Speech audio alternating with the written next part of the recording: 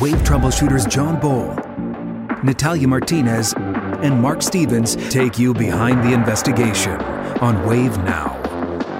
Thank you for joining us for another edition of the Wave Troubleshooters Behind the Investigation. Along with Natalia Martinez, I'm John Ball. We're going to take a look this week at one of Natalia's investigations here on one of the more divisive mysteries we've had in our midst here. What happened to Tanisha Chappell in the Jackson County Jail?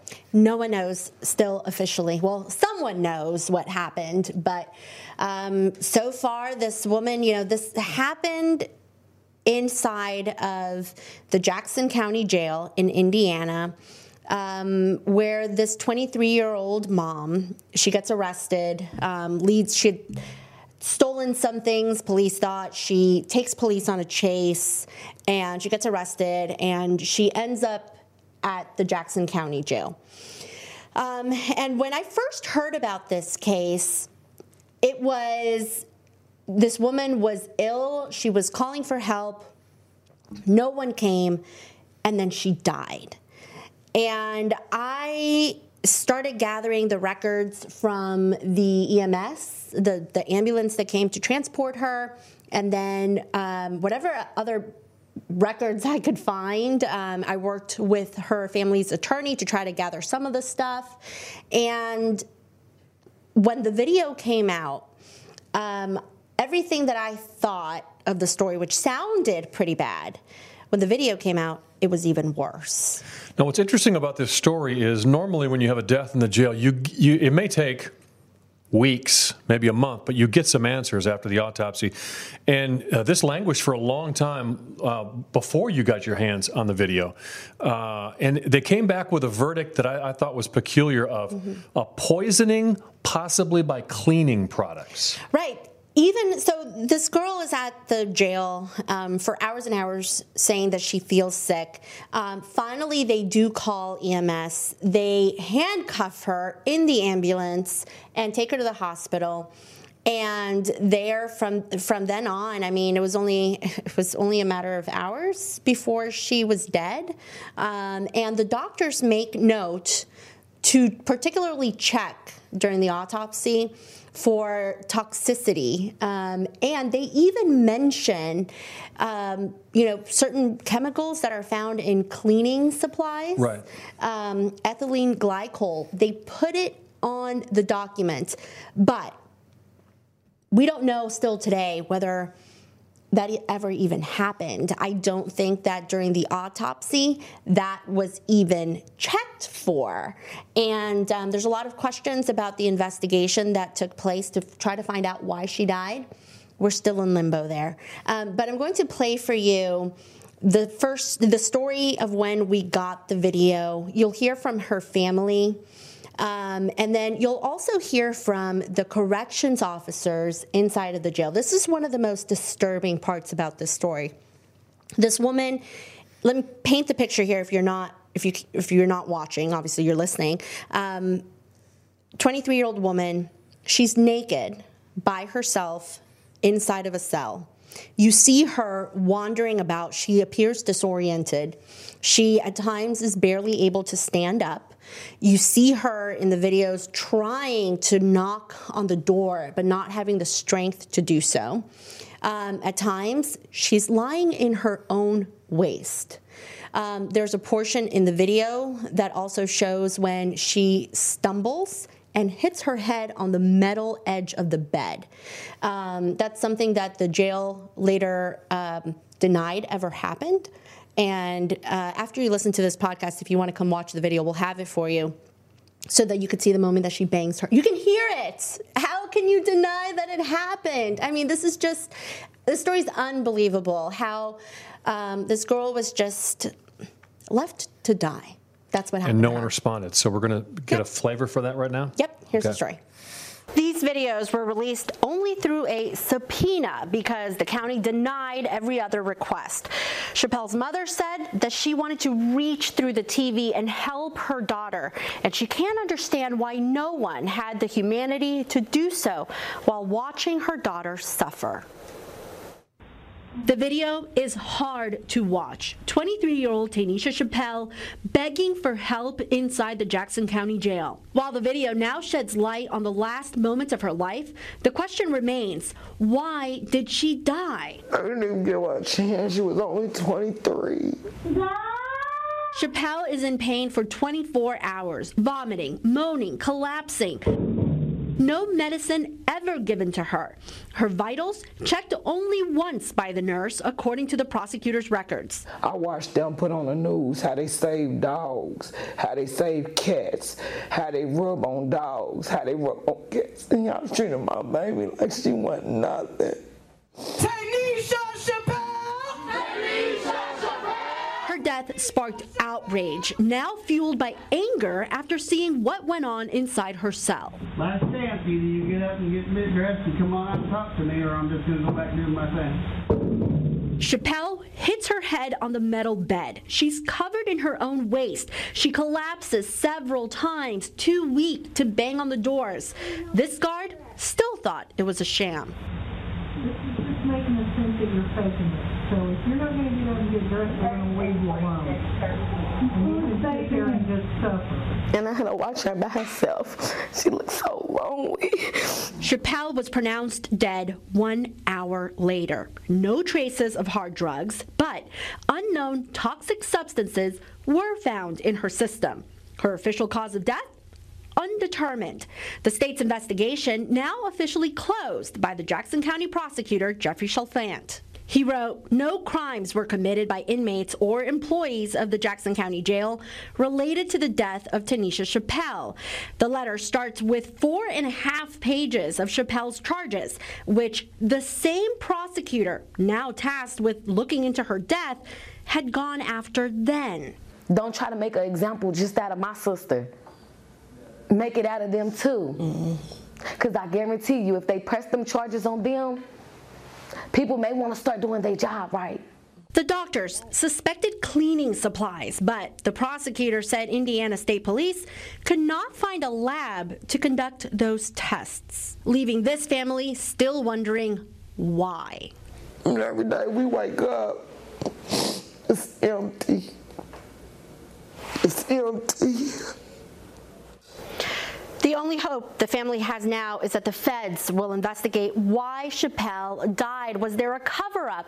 And were her civil rights violated by the people that were supposed to keep her safe? The FBI has said nothing about this case, has not even called the family back. So I reached out to the Department of Justice today, and I'm waiting for their answer.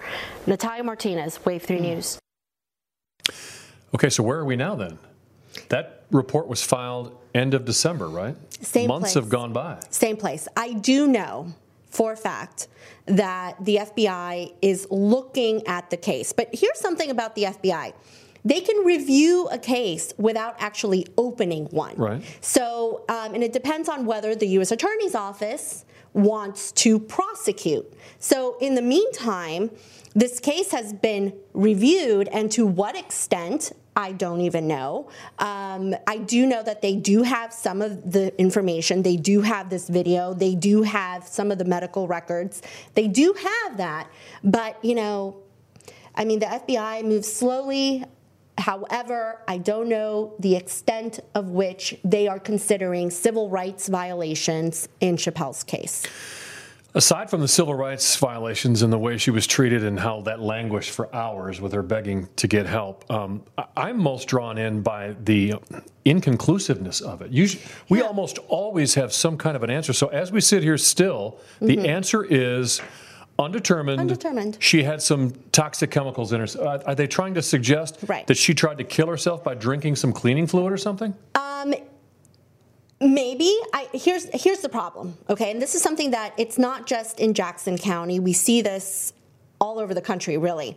But we've got Jackson County officials at the jail with the Jackson County sheriff, the Jackson County prosecutor, the Jackson County medical examiner, everything contained within. You tell me if there's not a relationship there. Matter of fact, I have a picture of some of the officials named in here posting together on Facebook. So how can you tell me that you can't find a lab to test her blood or to test the chemicals or the liquids that were found inside of that jail, to test her Mountain Dew bottle, to find ethylene glycol, which the doctor mentioned by name right after she died. Right. It's just all very suspicious. And it just breaks your heart. Yeah. Watching her, how can you, and then the guard to come in and say, you're just going to sit there and suffer. Well, I'm going to play for you another clip here, which we got after the story with the video. This recording is of the corrections officer answering to her calls for help, okay? So this came after, but let me play that for you. I'm going to go to the hospital. To the hospital?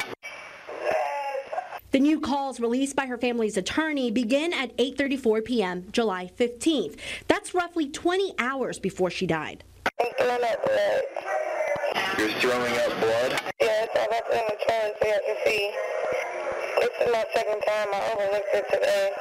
The first time, but it's happening again. Chappell would call 11 more times. I need one of the guards to come back here, please. Please. Need help. What do you need help with? My stomach. What? My stomach. What? My stomach. With your what? Your stomach? Yes. I mean, I don't know what you want me to do unless you're coughing up something crazy. Chappell spent the night throwing up, was told the nurse would see her in the morning. This call at 9:55 a.m.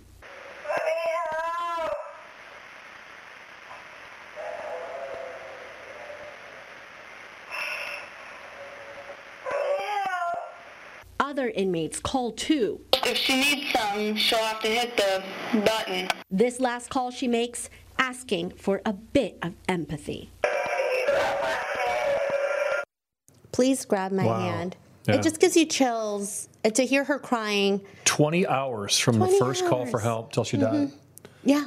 Okay, so as we wrap this up, where do we go from here? It doesn't sound like we're going anywhere unless the feds get involved. Unless the feds get involved, we have to wait. Of course, there's a civil lawsuit, but what we're talking about here isn't a lawsuit. We're talking about accountability. And those people inside the jail that should have called for medical help a lot sooner than they did, this girl would be alive. The notion that she may have killed herself, I think all you have to do is listen to her. Had she taken something purposely, wouldn't she say, shoot, I changed my mind. This is what I took. Please help me. She never says that. And so there's many questions. And then also, why? How did she get a hold? If let's say there were cleaning supplies, right? How did she get a hold of them? Because according to law, jails aren't supposed to have those types of chemicals. The chemicals they're supposed to have are non-toxic for this specific reason. But somehow those chemicals were there. Why? U.S. Department of Justice, we want to know why. We want to take a look at the investigation into her death. Why were not all of the materials tested to see what kind of substances were in the liquids that were accessible to her? Why? It's just crazy. And it's not for lack of pressure put on them, too. This has gotten a lot of notoriety. It is. And but, protest. It has, but it's been in waves. And I think that there is a sentiment that it's Indiana, we're in Jackson County, and you're not going to tell us what to do. Okay, well, Natalia will stay on it. Obviously, it is just bizarre that we've gone this long without anything close to a concrete answer on anything. We'll get them. Well, sooner or later, the videos come out, the calls come out. We'll get them. All right, we will. Well, stay tuned to Wave 3 for more of our troubleshooter reports, and Natalia will stay on that case as well. For Natalia Martinez, I'm John Bolt. Thanks for joining us for another edition of the Wave Troubleshooters Behind the Investigation. Have a great day.